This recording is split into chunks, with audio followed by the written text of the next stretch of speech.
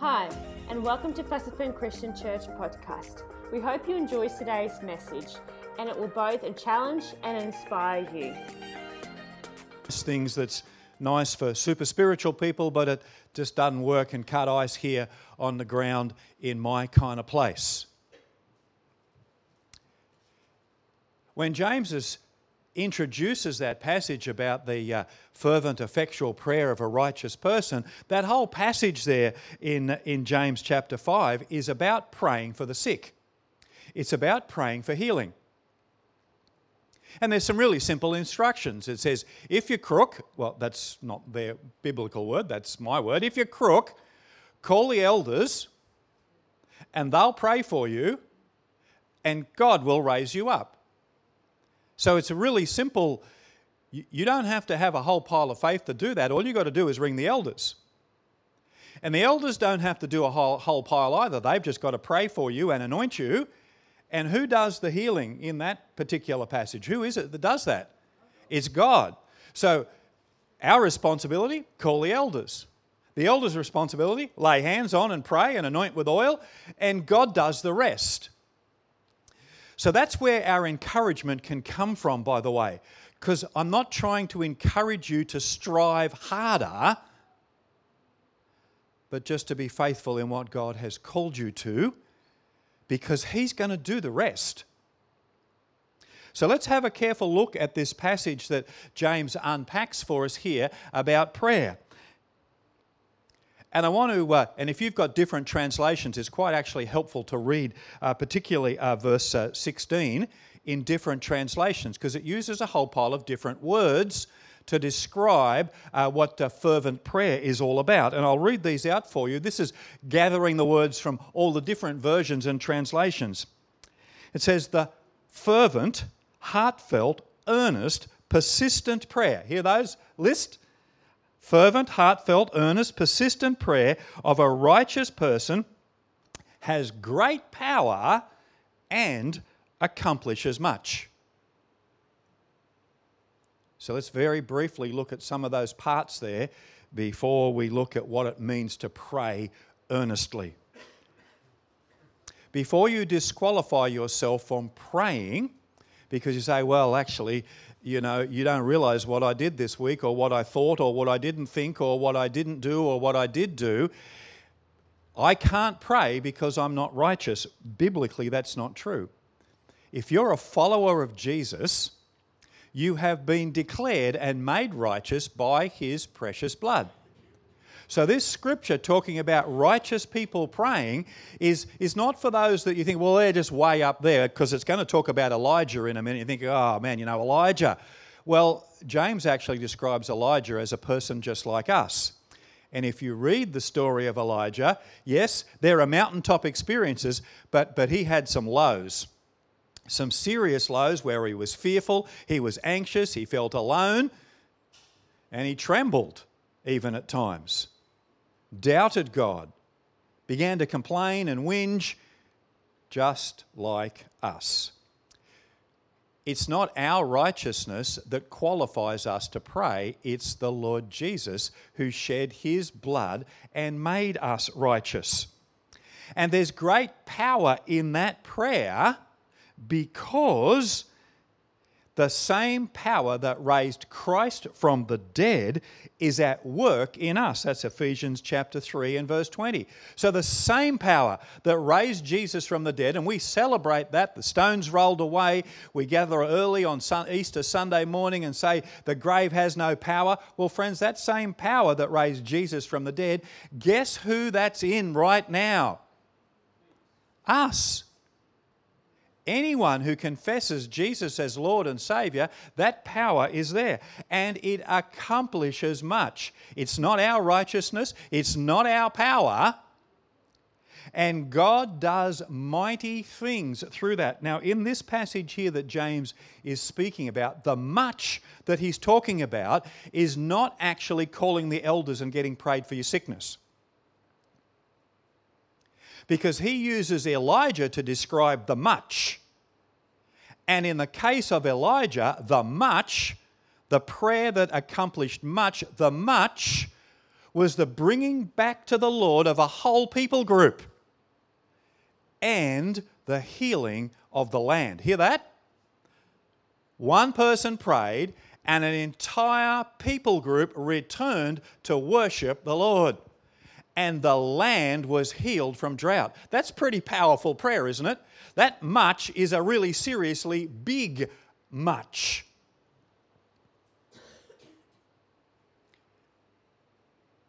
I guess that means that if we put ourselves in that place of prayer, to pray earnestly and fervently because of the shed blood of Jesus, because his Spirit teaches us how to pray and leads us in prayer, then is it possible that we could expect the much for this whole valley to return to the Lord? Is that possible? Is it possible to believe for the healing of the land? Well, I believe this scripture teaches us so, and this is where we want to look today at this earnest prayer that James describes here. So let's have a look at that, at Elijah, because Elijah is the example that James uses when he's speaking about prayer. Earnest prayer is powerful and effective and accomplishes much, just like Elijah, who prayed for 3 years and it didn't rain. And then he prayed again and it did rain. Elijah prayed for 3 years and there was an encounter on Mount Carmel, and the entire children of Israel came back to worshipping the Lord. Elijah prayed and the rain came and the drought was broken. So is it really possible in this valley for those that have wandered away from the Lord to return? Is it possible that those who have been driven away from the church to return? Is it possible for those who have turned their back on the Lord in rebellion and walked away, is it possible for them to return? Do you hear the 3 groups I described? The wanderers, the cast-outs, and the rebellious. And friends, there are many in this valley like that. Many. You think about when you were in youth group or Sunday school, how many were there with you? And how many made a commitment to the Lord then, and where are they now? Many have wandered. Many have rebelled. And many have been hurt and wounded by the church and are no longer here. This passage in James 5 and verse 16 clearly tells us that it's possible for those sorts of people to return to the Lord. So let's have a look at this story of Elijah, and we need to do some historical background before we get to the challenge on Mount Carmel in 1 Kings chapter 18. So I'm going to give you a very brief potted history of what brings Elijah to that place on Mount Carmel. It starts in Jerusalem, where King David built a tabernacle, a tent for the Lord's presence.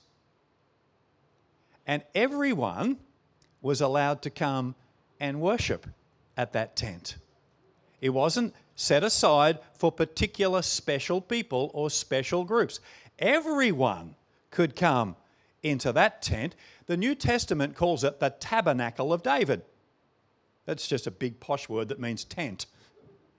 But it was a place where the tribes of Israel could come and worship and pray in one accord. That's what it was. So that's the starting point. That's the presence of God. That's the blessing. That's the well. That's the altar. Whatever word you want to use. That's what that was. That's what was there. However, when David's son Solomon took over, yes, he built the temple, and yes, the Lord's presence fell in the temple, but Solomon was a harsh ruler. and the people began to whinge and complain. And idol worship was brought back into Jerusalem. And there was much discontent amongst the people. And by the time we get to Solomon's son Rehoboam, he tried to quash the rebellion with seriously harsh, abusive authority. And the kingdom split into two. 10 tribes went one way and 2 tribes went the other. Jeroboam ruled in the 10 tribes of Israel at Shechem, and Rehoboam ruled in Jerusalem, the tribe of Judah and Benjamin. And a serious competitive spirit developed between them. I hope you're listening to the progress, the downward spiral of this. It began a place of worshipping together in one accord. And there was one mumbling and whinging and complaining and harsh and abusive leadership, which led to division and splits and competition. And finally, when the competition got seriously fierce, and Jeroboam, he was worried that his people, this is the northern tribe, the 10, they kept on going down to Jerusalem because, see, Jerusalem had set itself up as, you can only worship God here. This is the only place. We've got it all and you've got to come here. And Jeroboam was a bit annoyed about that, and so he decided to set up little altars all around the place where people could come and worship. And more than that, he decided to rebuild the golden calf. Oh my. So in an endeavour to keep his people, he set up an idolatrous worship system. So about 65 years after that, we have Ahab and Jezebel ruling, and now the prophets of God are being slaughtered, believers in God are being persecuted, and idols are being set up everywhere, and it's exceedingly evil, would be the best way to describe it.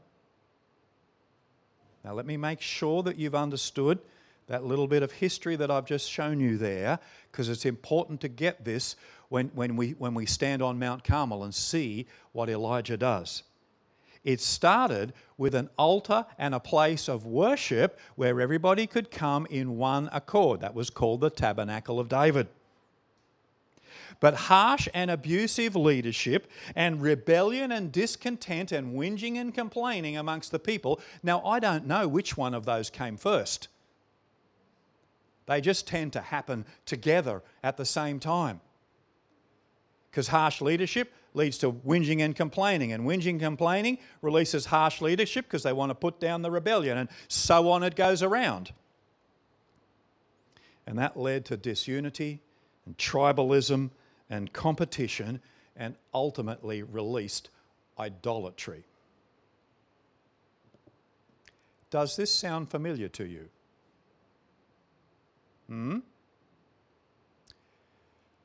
Well, without going into all the detail, this very clearly describes the spiritual history of our nation and of this valley. The original founders of this valley, the evangelical Lutherans and Baptists from Germany, who came into this valley as missionaries to establish house churches and home churches, came in one accord in Christian community to model to Queensland what it was like to be believers. That's how it started. It started in Brisbane, before Brisbane was Brisbane, and it flowed out and followed the Brisbane-Bremer River, and at the top of the valley up there at Matapili, that's where they began, these missionaries began to come in to this valley. That's very, very good heritage, my friends. And those evangelical German Lutherans and Baptists invited Methodists and Anglicans to worship with them in one accord. That's a powerful, powerful thing that birthed the church in this valley. Unfortunately,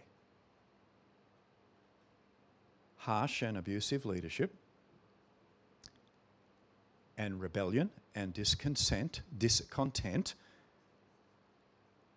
led to serious splits in the church in our history across this valley. And our rebellion, as members of churches, released more harsh and abusive leadership, which released more rebellion and church splits and divisions right across this valley. Now, I'm not going to name any particular churches,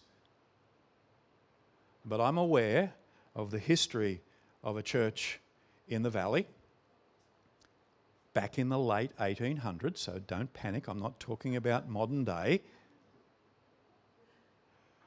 where the new pastor who came to pastor that church took great pride in the fact that he had expelled more members from the church than any other pastor previous to him. People were being expelled from church in the valley here for separating cream on Sunday morning. Now, we might laugh, but what if that were you and your family? Expelled from the church, told you no longer belong. How would that make you feel? Joyful or rebellious and angry? Yeah. And we've had splits upon splits upon splits in the church across the valley. And yet, our foundation was in one accord, harmony and unity, with a sense of mission to show that there's another way to live. That is so similar to this passage of Scripture that we're about to look at and the history. Do you see how that's just almost lines up completely? Now, please hear me really carefully. I am not pointing my finger at anyone in particular, and particularly about your leadership here. So please hear me really carefully about that. But we need to understand our history, good and ugly, because there's an important role that we have to play in that. So now let's go back to this work of Elijah and how he dealt with this issue. How did God use this man to bring healing to a whole people group and to the land? Well, it starts in 1 Kings chapter 17, verse 1, when Elijah begins to plead and pray earnestly that there be no rain. He was pleading with God. Now, that's an odd thing to be praying for, isn't it? Lord, no rain. Send a drought. Do you know why he was praying for a drought? Do you? Just because he was mean and nasty and wanted them to suffer because he'd suffered? No. Under King David, when there was a drought, David, the leader, went to the Lord, this is 2 Samuel chapter 21, and said, Lord, why have you withheld the rain? Hear the question. And then the Lord pointed out a particular sin that they needed to deal with. Elijah is praying for the withholding of the rain so the people will ask the question, why, Lord, have you withheld the rain? And that's an open invitation for God to send His Spirit to convict us of our sin and restore us. Do you hear that process?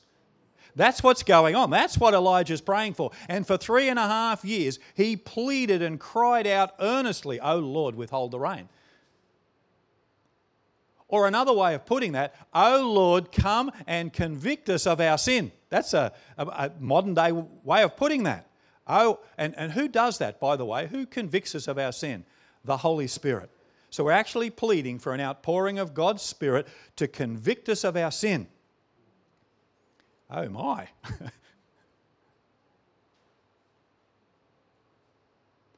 Then Elijah calls the people and brings a really simple challenge to them. This is chapter 18, verse 21. Who will you worship? That was it. Who will you worship? If God is God, worship him. If Baal is God, well, go worship him. Who will you worship? And that's a really simple call. Then he did something quite remarkable. In verse 30, after Elijah had had some fun with the prophets of Baal, it says, Elijah repaired the altar of the Lord.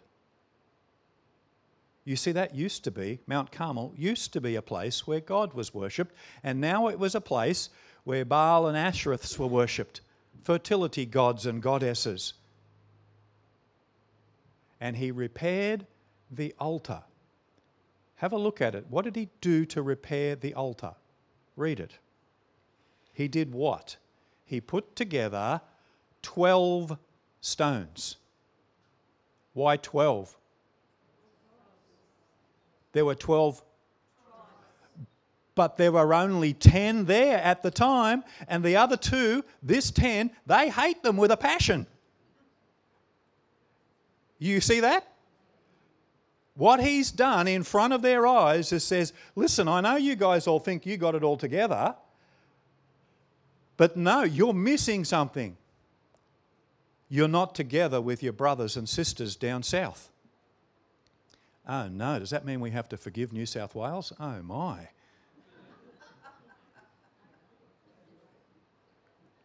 Could be. He rebuilt it from the 12 stone. Now you see why it's so important to understand all that back history, because the 12 were no longer together. They seriously hated each other. And to see in front of their face a symbol of all of them together, that must have really shocked them. And they repaired the altar. Because that altar, see, it's not Jerusalem. It wasn't the temple in Jerusalem he was repairing. It was an altar where everybody could come and pray and worship. That's what he was repairing. A place that all the people could come in one accord because all 12 tribes belonged together. All the church of the valley belongs together. Now, I'm not saying everybody has to be the same, because clearly the tribes had different tribal distinctives, but they weren't divided, and they're not meant to be divided. They're meant to be fighting and standing alongside one another as brothers and sisters, cheering each other on. This is what he rebuilt and repaired there in front of their eyes. And then he made a sacrifice. Blood was shed. And a simple prayer followed that. Now, he'd been praying earnestly for 3.5 years. But up on the top of the mountain, there's not a 3.5 year condensed version of the prayer. All he prays is 3 simple words. Answer me, Lord, answer me. That's 5 words in English, but it's actually 3 words in Hebrew. Answer me, Lord, answer me. That's 1 Kings 18, verse 37.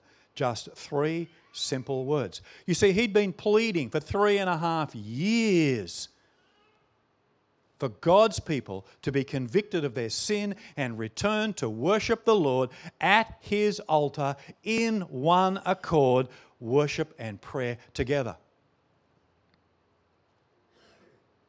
Answer me, Lord, answer me. Does the Lord answer him? Oh yeah, fire falls from heaven.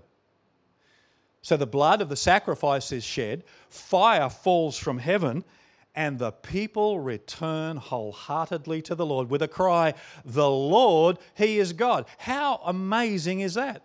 Here's this group that they've been building into this idolatrous situation for over 60 or 70 years.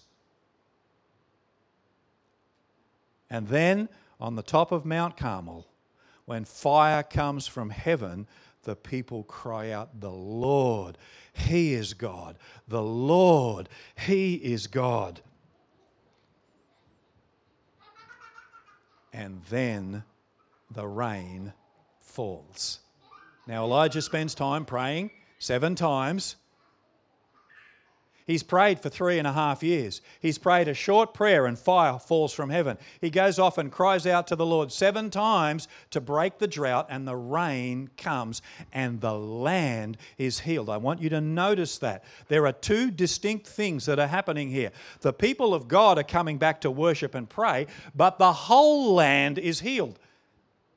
Whoever was living there, didn't matter, whoever was living there, from whatever nation or nationality, they were blessed because God's people came back together. You hear that?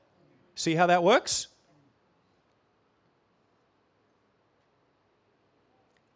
A whole nation was transformed. That's powerful prayer, my friends.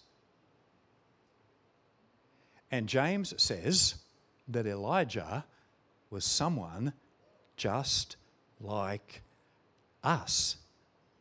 Oh. I hope your heart is beginning to stir and burn and say, "Oh, yes, please, Lord. Yes, Lord." Because I want to show you that there are just 3 things that we're responsible for in the healing of our valley and the land, and 3 things that God's going to do. Now, remember when I started, I introduced to you the concept that James says, call the elders, that's all you have to do.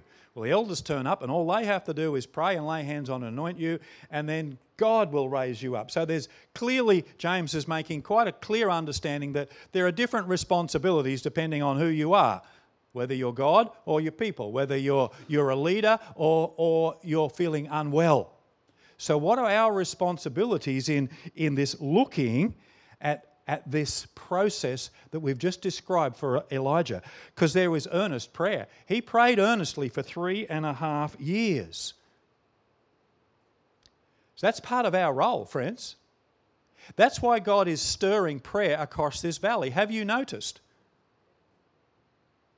People are getting interested in prayer and wanting to learn about prayer and begin to be involved in prayer, and little prayer meetings are beginning to spring up all over the place. That's not by accident. That's the work of God's Spirit stirring us to pray. In fact, the good thing is we don't actually have to do too much about it. It's the Holy Spirit that does all the stirring. He's the one that stirs us to get into the prayer room. He's the one that shows us how to pray. He's the one that shows us what to pray for. He's the one who reveals the Father's heart to us so we can pray in accordance with God's will. I've just summarised Romans chapter 8, verses 26 to 28. He's the one who does that. But we need to respond to that prompting to get into our prayer room. And God is laying that burden on more and more people. There was a prophetic challenge that Elijah gave. It was a simple one. Who will you worship? I think we need to be calling people back to worship. Ring up your friends, your neighbours, your family members.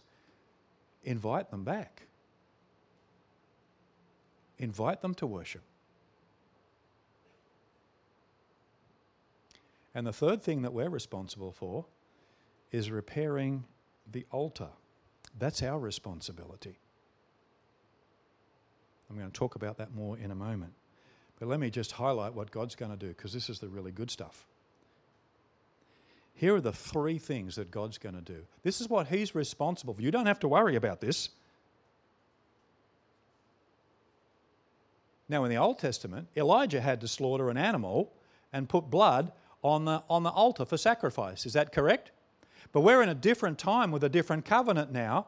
The blood has already been supplied. Someone want to say thank you, Jesus? It's already been supplied. Jesus supplies this. That's the power of the gospel. The blood of Jesus applied to an individual person's heart. That Jesus does that.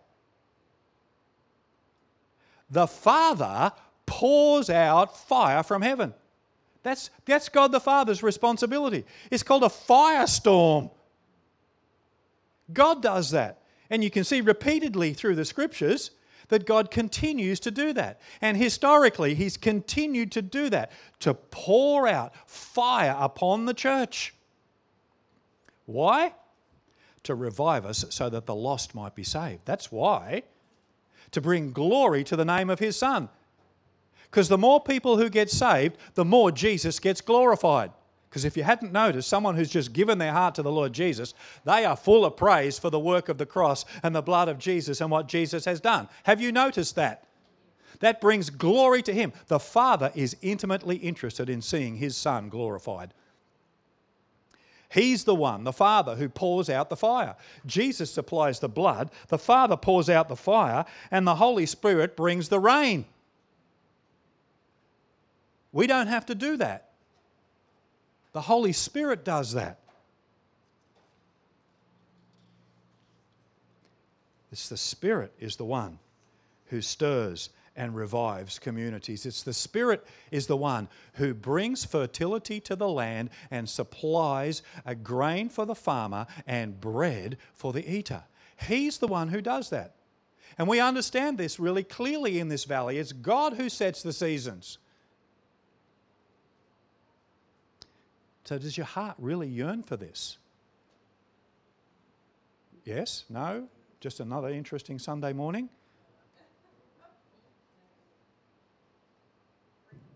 Because there's a stirring going on.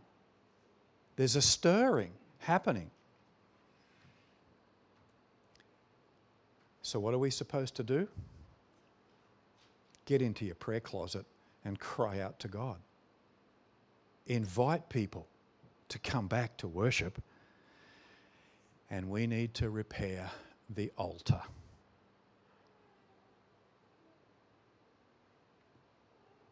How do we do that? Well, Elijah gave us the model.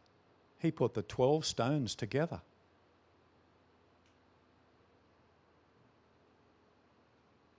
We've done plenty to separate churches in this nation. And yet the Lord has built us as one body, the bride of His Son. And we've gone out of our way to compete, divide, accuse, warn people about, oh, don't go there. You'll get whatever germs they've got.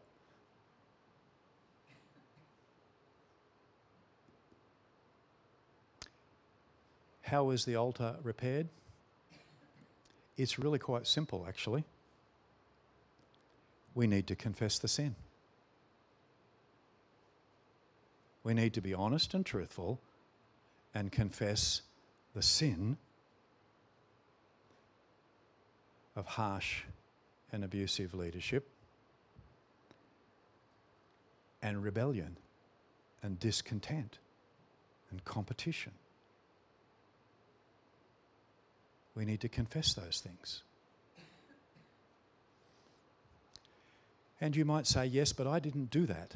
And the answer might well be, yes, you didn't. But there comes a time when we need to be we. We need to understand corporate and how we function and work together.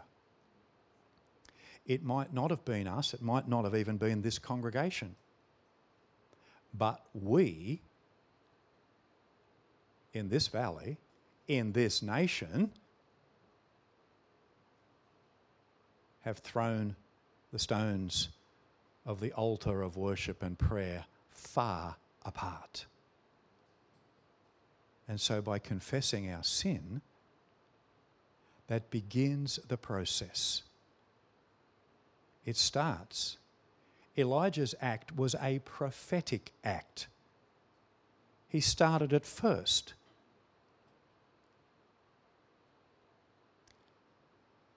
So would you be brave enough this morning to start the process of repairing the altar in this valley? I chose my words carefully, to start the process.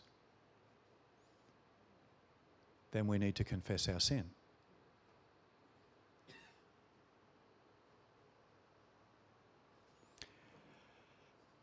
Here's where it gets tough. I'd like to invite anyone who has been in leadership in any church in your history to pray with me, who's been in leadership in churches, confessing our sin of harsh and abusive authority.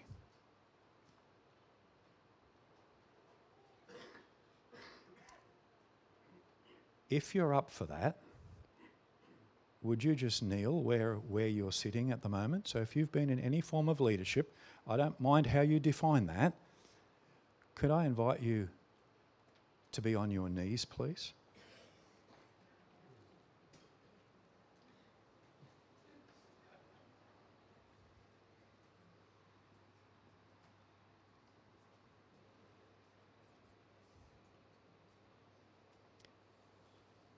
And I'm going to give you a moment to actually quietly confess those words that you can see up there on the overhead. Father, we leaders have been harsh and abusive. This is sin and has divided your body.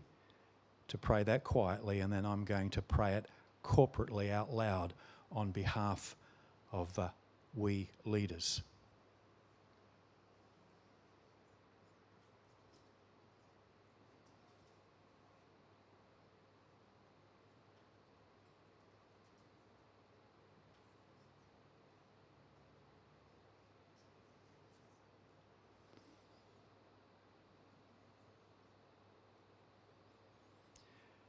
Oh, Father, we leaders in the body of Christ, we have sinned against you and against your people by our harsh and abusive and cruel and uncompassionate leadership.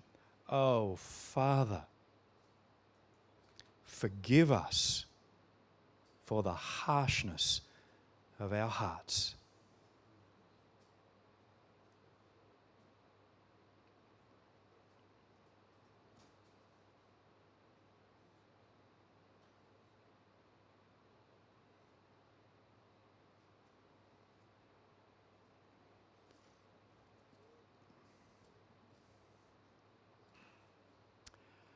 Amen. You can return to your seat. But before we move to the next one,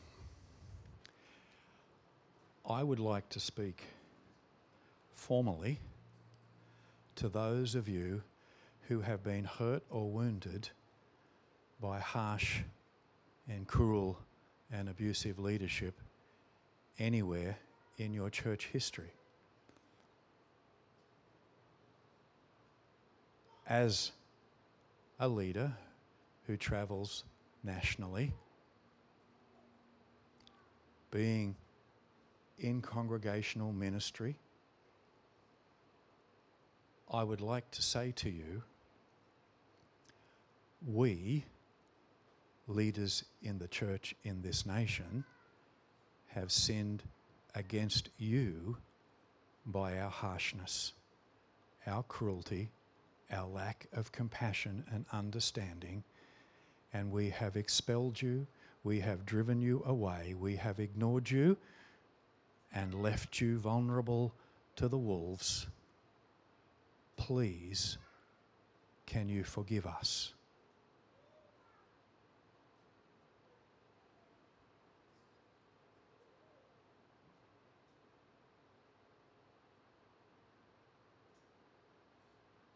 And you might need to say a quiet little yes in your heart if you have been hurt or wounded, just to release that. Thanks.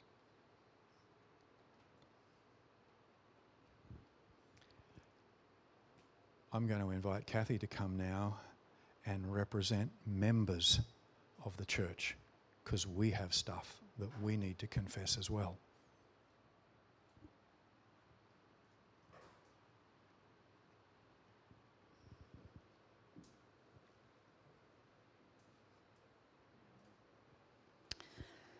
As members of churches and congregations and Christian fellowships,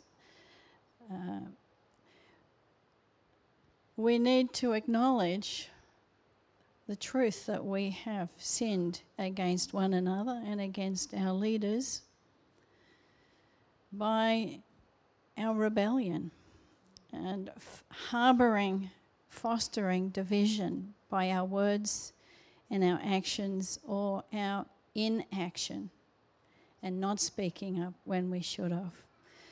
So would you pray with me, please? If you would like, you may get down on your knees. If you're unable, don't worry, stay where you're sitting.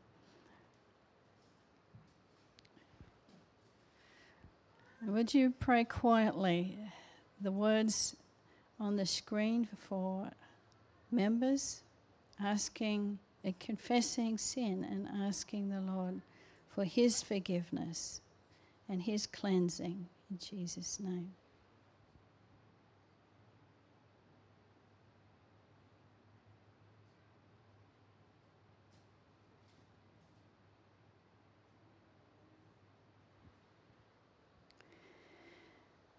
Father, we have not loved leaders in the body of Christ as you love them, and we have not treated them as we would like to be treated. So, Father, we confess that we have sinned, and by our sin caused division and strife and separated the stones that were once together, separated your family, and brought strife and heartache into the body of Christ. Father, would you forgive us and cleanse us from our sin? In Jesus' name, amen.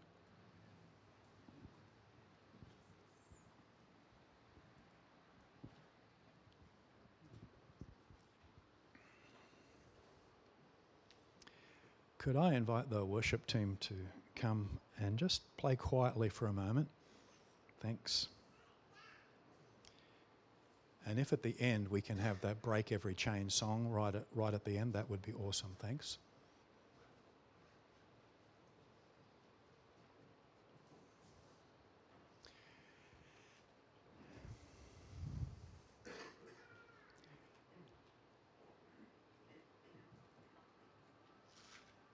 Now, we looked at our responsibility to pray earnestly, to call people back to worship, and to begin the process of repairing the altar. Can you remember on that list what was the first thing that God was responsible for? Applying the blood. And where is blood applied, my friends? To a contrite heart, a heart that has confessed sin. And that's exactly what we have just done. So if you would pick up your communion elements, thanks. We are now going to allow the Lord Jesus to apply the blood of his sacrifice to our contrite hearts.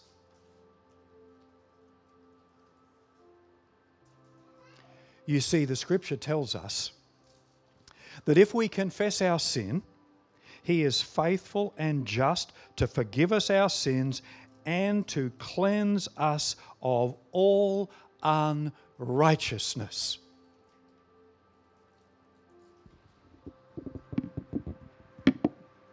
So, my friends, hold up the bread and the cup, if you can.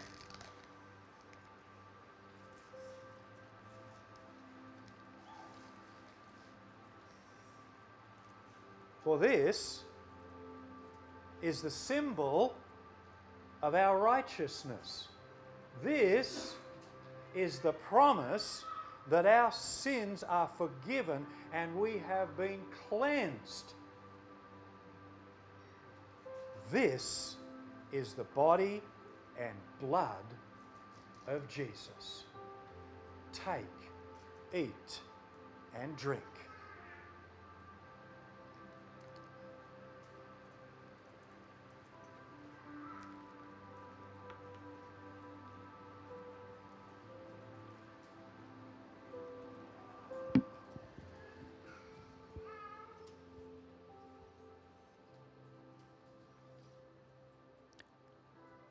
Friends, the scripture tells us that the blood of Jesus has torn down the dividing wall of hostility. Hallelujah. That's what Jesus has done for us. In all our mess, He's torn down that dividing wall of hostility. And in Ephesians 2 and verse 18, Paul summarizes all that, talking about division and the body being separated. He says, now all can come to the Father through the same Holy Spirit because of what Christ has done for us. Amen? Because of what Christ has done, we can all come. Male and female, Jew and Gentile, slave and free, Pentecostal and evangelical, Catholic and Anglican, mainline, liberal, conservative, all can come because of what Jesus has done. Oh, that's so powerful, my friends. What a witness to our community. And can I tell you that the fire of God falls on such a sacrifice?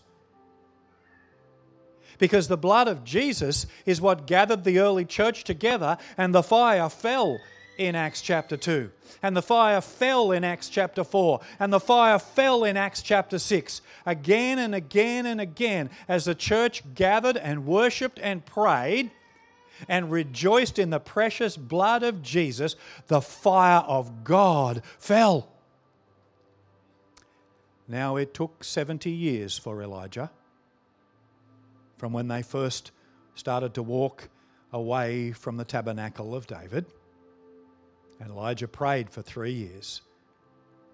But the blood was shed and the fire fell, and the rain of God's Spirit came, and it's coming to our valley. It's coming. God is bringing the dry bones to life. He's breathing on us so that a mighty gospel army is raised up across this valley, and once again we will be known as the Bible Belt, because God is raising that army. Now, before we move to our last song, there's one last thing that I need to do, because you might be here this morning or watching on YouTube and you've never seen the church behave like this before. Can I say to you, this is how the church is meant to behave. This is who we are.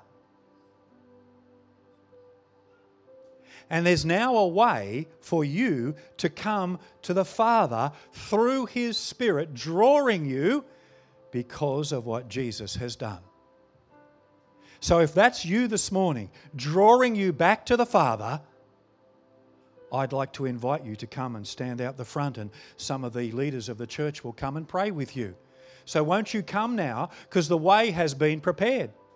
Sin has been confessed corporately, and there's a way now, having dealt with the hurt and the pain of your past, that you can come to the Father by His Spirit because of what Jesus has done. He's the one who has broken every chain. And we're going to sing that song. And while we're singing, if you need to come and do business with God, come and stand out the front, please. Make that statement. Make that step. Do something about it. And someone from the leadership of the church will come and pray with you. Because Jesus truly is breaking every chain. And has held many captive in this valley for far too long. And the exiles are coming back, and the hurt and wounded are coming back, and the rebellious are coming back. Why? Because we've begun to do what God has asked us to do and pray earnestly and confess and deal with our sin and be truthful and honest and allow Jesus to apply the blood to our hearts so that He can do that work through us. Would you stand with me now as we close with this song? Please come and do business with the Lord this morning. This is for you. Thank you for listening to our podcast. We hope you were blessed with today's message. You can connect with us at firstfirmchristianchurch.com.